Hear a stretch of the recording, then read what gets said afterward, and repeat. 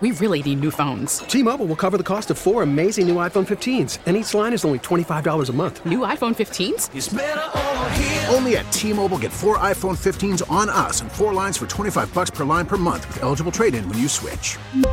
Minimum of 4 lines for $25 per line per month with autopay discount using debit or bank account. $5 more per line without autopay, plus taxes and fees. Phone fee at 24 monthly bill credits for well-qualified customers. Contact us before canceling account to continue bill credits or credit stop and balance on required finance agreement due. $35 per line connection charge applies. See T-Mobile.com. We get it. Attention spans just aren't what they used to be. Heads in social media and eyes on Netflix. But what do people do with their ears?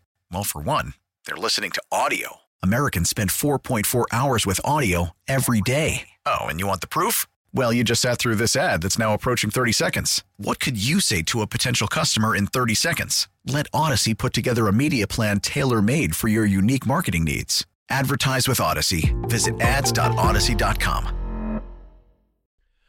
Mike Sealski, Glenn Macnow, 94 WIP. We're endeavoring to reach Seth Wickersham of ESPN, who we wanted to have come on and talk about both the game coming up, the Super Bowl coming up, and Tom Brady. Meanwhile, let's talk to our friend Gary up in Boston. Are they in mourning up there, Gary? Is the city able to awaken today? I know there was -3 there yesterday. My son told me that.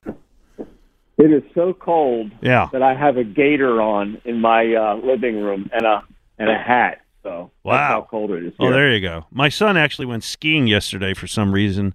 He said it was -13 at the base of the mountain, but nonetheless.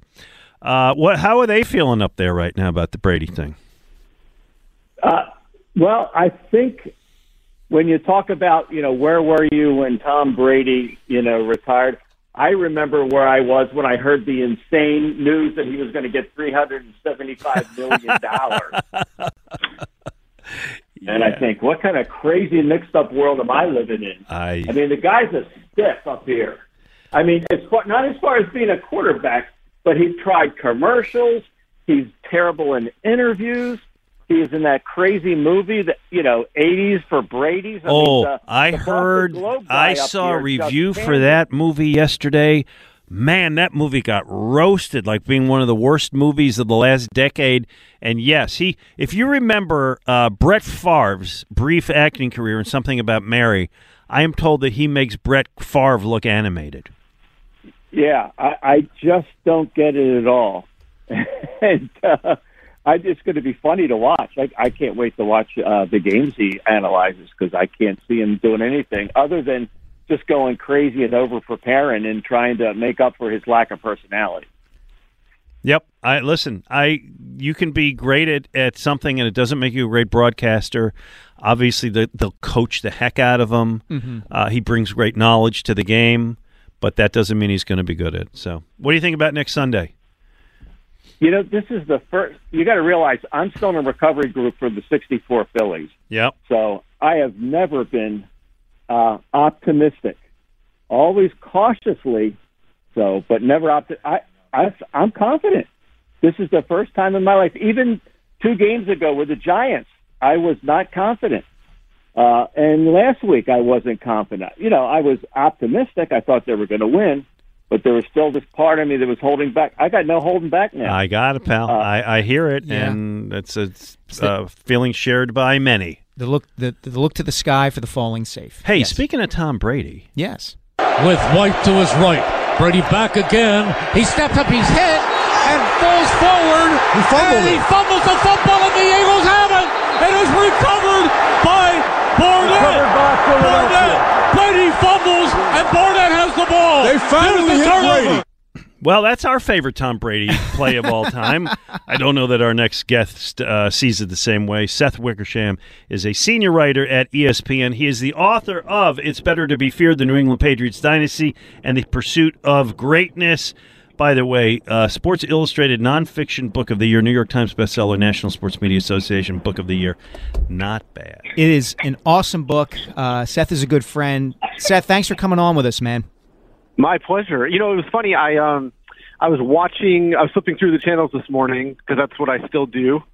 And that game was on NFL Network. Yeah. And I was trying to think, was it a Tom Brady tribute because he threw for like 1,400 yards in that game, or was it a Philly tribute because they came up with the one stop that they needed to? I couldn't quite figure it out. Maybe both. I don't know. Yeah, we were watching and celebrating as well. Well, you were celebrating. Yeah, I was watching and remembering being on deadline. So, Seth, you and I were sitting in Lincoln Financial Field. Wait, really quick. That's a good. By the way, that's a good story. Like, how many Tom Brady games have hosed writers on deadline? Like, now that's an angle that I should have pursued with my book. It would have been a lot easier to report. You could have done a whole chapter. Just Tom Curran could have been your source for the entire chapter. So you and I were sitting in the press box at Lincoln Financial Field before the NFC Championship game last week, and I think I can say this now. You said Tom's going to retire, and then a couple of days later, he did exactly that, and you wrote a brilliant piece for ESPN.com, kind of putting his entire career in context. Brady is viewed, I think, around here with both a lot of respect and a lot of disdain because he was such a great player and cost the Eagles a Super Bowl years ago and all of these things. Kind of sum him up for us, put him in perspective with respect to other quarterbacks who have been great. This is something I know you study quite a bit. Where does he stack up compared to the Montanas, the Unitises, the Namaths, the Marinos? Name your guy. Yeah, it's hard to compare eras, right? I mean, I think that it's a cop out, but it's also true. But I do think that when you look back at Brady's career, he developed into the answer for everything. I think that before he retired, you'd say, well, who do you want in a Super Bowl? Joe Montana. Or, before he came onto the scene, who do you want in a Super Bowl? Joe Montana. Who do you want with 2 minutes left? John Elway. Who do you, it's like you'd think of all these kind of subcategories. But at this point, when he retired, he was the answer to every question. Who would you want in a Super Bowl? Who would you want down 25 points in the Super Bowl? Who would you want on 3rd and 15? Who would you want on 4th and 10? I mean, I think that one, unremarkable throw at a time, he's put together a career that it's going to take a long time and a lot of luck for anybody to ever surpass. And, I think that the way that Philadelphia views him is the way that he's viewed at large around the country. And that's that, it's just hard not to respect what he's done. Yeah, although in this town we beat him, which will always be part of the luster here. Well, it's funny, right? He played better in the game that Philadelphia beat him than he played in the game that the Eagles lost. Again, here in Philadelphia, my feeling has always been, I think it's a lot of people, that's the one that got away. That was the one where the Patriots and Brady didn't bring their A game and the Eagles blew it. So we don't talk about that one. What were his options in the NFL? There's a lot of talk, San Francisco really wants him. He could go here, he could go there. What were the options if he decided to stay? Well, okay, so I think that if you're just looking from a purely work standpoint, I think his options were, he had kind of reached this interesting stature in the sense that he answers to nobody at this point. I mean, he answers only to himself, and he could have figured out a way to call whatever terms he wanted for whatever team he wanted to go to. And I think that that in itself is pretty amazing. So obviously, I think that, if he had wanted to go to San Francisco, they would have had to make a pretty hard decision. And my gut tells me they probably would have taken him. If he wanted to go to Vegas, even if he decided to pull, say, what if he went to Robert Kraft and was like, I want to be a New England Patriot my last year? That's a pretty hard decision for them. But when you look at the sum of his life and where he is, I think his options were very limited. And I think that that's why, Mike, you and I were talking about it. I said, look, I think he's either going to return to Tampa or he's going to retire. And I think he's probably going to retire at the end of the day. And I think that because of the fact that he's a divorced dad now, his life is different. He'll be 46 when the season starts. And that's a lot of time that he's spent away from being, the type of parent that he wants to be. And he's talked about it publicly. He has talked about it publicly where he said, I haven't been as good of a dad as my dad has been to me. And I think that that's something that really weighed on him, especially this year when, his personal life was a mess. And, his marriage ended in a way that he didn't anticipate it ending. And I think that nobody ever knows why a couple gets divorced, but I think that the cost of his life has been something that he's been public about and his ex-wife has been public about. And so I think that when you really looked at the context of his life, his kids living in Miami, I think that that's the, two of his kids living in Miami, I think that's the reason why his options were really limited to Tampa or to Miami or to retire. And I think that that's one of the main reason why you see him walk away. So he retires the week before, or less than 2 weeks, I should say, before the Super Bowl. And it's symbolic in a sense that you could look at it as a torch passing, particularly because you have a Super Bowl now where that's going to feature the guy who by consensus is the best quarterback in the NFL in Patrick Mahomes, and another quarterback in Jalen Hurts, who may or may not be part of this next wave of young, terrific quarterbacks who are coming in. I'm curious your perspective on Hurts as somebody who pays a lot of attention to the position, is plugged in around the league. What are your thoughts on Jalen Hurts, both how he has played this season and what his future is going to be in the NFL, and I suppose with the Eagles?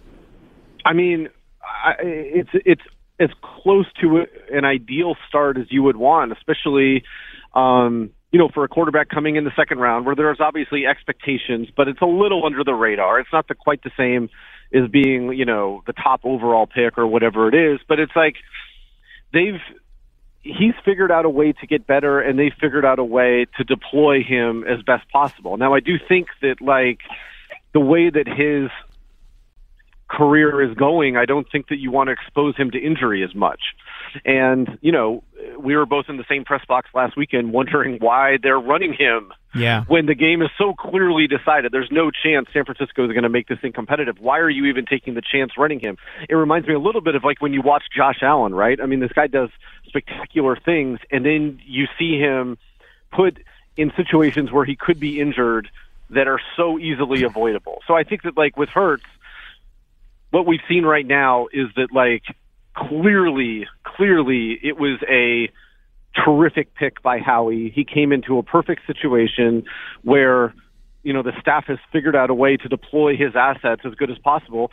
And I think that he's going to get better. I mean, he has the perfect mentality for a quarterback to get better.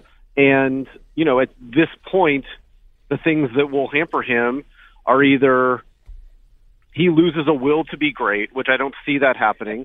He gets injured, which could happen, or he suffers from coaching staff turnover, and that remains to be seen. Mm-hmm. Seth Wickersham is our guest, senior writer at ESPN. Follow him on Twitter at Seth Wickersham. So, Seth, it's a very unusual and a bit uncomfortable situation in Philadelphia, in which this town is never comfortable being the favorite. It's an underdog town. Mike said earlier, we embrace to be they like a little bit of angst. Yeah, we embrace Rocky and dog masks and the whole thing. The Eagles are favored a point and a half, whatever it is right now, 2 points. Should the Eagles be favored next Sunday? I don't know. I mean, look, I have people on Twitter who are like, "How come you keep picking against the Eagles every week?" Which I had, because I kept thinking at some point this kind of fairy tale was going to be exposed. But then I'm sort of like, well, why do you, don't you want me to keep picking against them? If they keep winning? But look, they were the best team during through 19 weeks right now. They've been the best team, and it doesn't mean that they're going to be the best team on Super Bowl Sunday, but I think that they've earned the right to be favored in the Super Bowl because of the way that they've played during the playoffs and during the regular season. The weird thing about Super Bowls, as you guys know, is that they never go according to plan. There's just always things that happen during the game that are random, that are, can't really be explained and are just kind of part of life, but it always ends up happening. And I don't know why. I don't know if it's because the game ends up lasting, 7.5 hours or whatever it might be. But there's always things that happen that are inexplicable. And how does a team react to that? And that's the main question I have for the Eagles. It's just that the Chiefs are a battle-tested team, and they're not going to panic when things go against the way they want it to go, or when they're surprised by anything. But that said, I mean, the Eagles are sort of built to withstand this. I mean, I just think that like the way that they're built up front, the offensive lines and defensive lines travel well when they're great. And I think that like that's probably why. It's just because, look, they've been the best team in the NFL the entire season. It doesn't mean they're clearly the best team, but they have been the best team, and I think that's why, you see them as a 1.5 favorite, which, let's face it, is essentially a toss-up. Seth, what did you know about Nick Sirianni when he got hired by the Eagles, and kind of how has, if at all, your opinion of him changed over the last couple of years? I didn't know much about him, and, I talked to some people in the Colts who were really thrilled for him, who liked him personally and felt like that he was going to do a really good job. I mean, like, I obviously, having studied the Patriots, was thinking that Josh McDaniels, would be a great get the second time around, no matter what. Now, I didn't know whether he was going to mesh with Howie too well. But, when that ended up not working out pretty quickly, I thought that maybe the Eagles had not landed the best coach that they possibly could. But I think that, like, clearly Coach Sirianni has not only proven to be, a terrific head coach in the NFL, but he's coached within his personality. I mean, that team feels like it's an extension of the things that he values. And I think that that's hard. And I think that maybe, again, it's because I've been sort of like had my head in New England Patriots land forever. It's hard for a lot of those guys to, coach within their own personality and not just be extensions of what it is they think Bill Belichick should be doing or saying at any given time, because he's just such a powerful cultural and football force and presence. But like I think that like that's what's impressed me most about Coach Sirianni is just that like here's a guy who came into I think it's a difficult situation. You're replacing a guy who won a Super Bowl and has figured out a way to coach that team in a way that reflects the things that he values.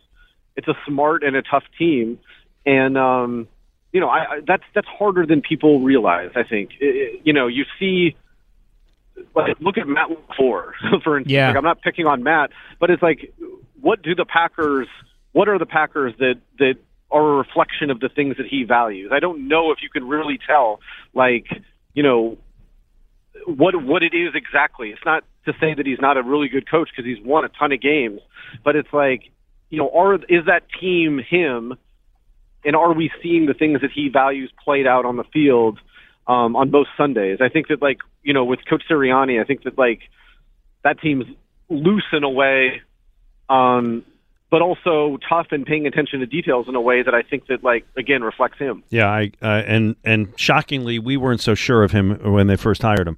Last question for me, Nick. Two-parter. Seth, excuse me. Jesus, I'm sorry. That's Seth. okay. It's okay.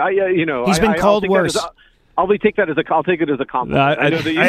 They just had Nick. As we're talking, Nick Bosa just had a sack. They're replaying that Super Bowl, and I'm looking at Nick Bosa. Seth, last question for me, two-parter. If the Eagles win, it will be because of this. If the Chiefs win, it will be because of that. If the Eagles win, it will be because their pass rush completely destroys Kansas City's offensive line. And if the Chiefs win, I think it's because they'll figure out a way to get explosive plays on offense against the Eagles' defense. I mean, I think that, like, look, the Eagles are going to be able to move the ball against the Chiefs. I think that, like, I think that they'll be able to put up some points. I don't think they're going to put up like 45 points, but I think they're going to be able to, score some points on the Chiefs. And I think that, like, we think of the Chiefs as an explosive offense because of Tyreek Hill, but really, they're not. They're kind of a ball control type of offense. And I think that, like, that plays into the Eagles' hands. But I do think if they can figure out a way to manufacture explosive plays, that will be a difference maker. But in the same sense, if, like, the Eagles do what they've done all year long, which is dominate up front, I think it's going to be pretty difficult. How much does the last one for me, Seth? How much does the ankle injury affect Mahomes and impact the game, do you think, from what you've seen of him so far? I mean, I think that it impacts things, but I don't think that it's the same thing with Hurts' shoulder. It's like, I don't know if it totally impacts things until all of a sudden it does. Like if someone rolls on it, if Hurts is hit on that shoulder or is driven into the ground on it, then I think those injuries can become a key difference. But I do think that, we saw what Patrick did last week, just gutting out an amazing win against Cincinnati and relying on that ankle for some of the most, decisive plays of the game. I think that with a little bit of time off, he'll be ready to go. Yeah. The last play, the roughing play. Yes. Yeah. He that was impressive. It was. Seth Wickersham, follow him on Twitter at Seth Wickersham ESPN. Thank you so much for joining us, man. My pleasure, guys. Thank you. Thanks, care. Seth. There you go. This is Nick. I can't get that. I tried. Nick, are you with us? Hello, Nick. Nick is... I can't get it off. Not ready. No, okay. no. That's okay. Nick's having some issues with somebody there, it sounds like. Well, that's okay. I went to him kind of suddenly, and thanks to Seth Wickersham. All right. You should read Seth's book. Anybody who listened to that interview, if you want to understand Tom Brady, you should read Seth's book. I'll read his next book. Okay. You don't want to understand Tom Brady? What's your problem? This is Nick. Nick, are you with us? Yes, I'm here. Yeah, we're discussing our projects for the weekend. I got it. Coming over. No problem. Tuesday. Here's my thing. I have no love for Tom Brady. I don't have any hate. I don't want him to, God forbid. I have no ill will. You don't wish ill will. I got it. Right. But I have no empathy and no sympathy as a human for this dude. And now he's going to roll my one game a week for me? As a broadcaster? Seriously? Do you think the rest of the country feels the way we do, or do we feel this way because of Super Bowl 39 and because he wouldn't shake Nick Foles' hand? I got Nicks everywhere. Yeah. Because he wouldn't shake Nick Foles' hand. It's raining Knicks. Right. Do we, like in San Diego, where they don't even have a team, in Denver, in Miami, do they feel this way about Brady? I think we have more hate in a geographical area than a lot of other places that aren't related to New England and Philly. But in the grand scheme of things, I think 75% of the country can't stand New England, the dynasty. Look, everybody accepts they cheated at least 2 Super Bowls. Like, everybody accepts that. The league kind of hides it, and, NFL, no, that didn't happen. It happened. We know this. So, but here's my last thing about broadcasting. Like, I feel for Greg Olsen because, I can't stand Tom Brady, so I have more empathy for him, for Greg Olsen than Tom Brady. But he ruined that last broadcast with Burkhardt. Like, how did he do that? Well, it seemed like there were so many important. Like, I saw the injury. I didn't know it was an injury to Purdy, but I saw right away how impactful that play was.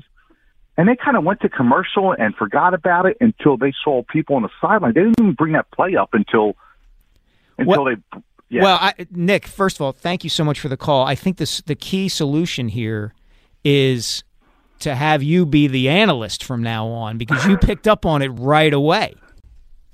Yeah, I think Olsen is really good. I do too. And number 2, listen to Greg Olsen analyze a game, then listen to Tony Romo and tell me how bad Greg Olsen is because Greg Olsen is incredible next to Tony Romo. Tony Romo's terrible.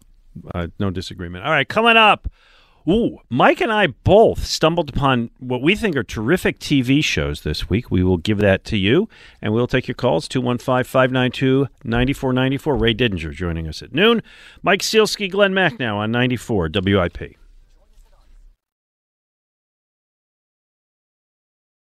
We really need new phones. T-Mobile will cover the cost of 4 amazing new iPhone 15s, and each line is only $25 a month. New iPhone 15s? It's better over here. Only at T-Mobile, get 4 iPhone 15s on us and 4 lines for $25 per line per month with eligible trade-in when you switch.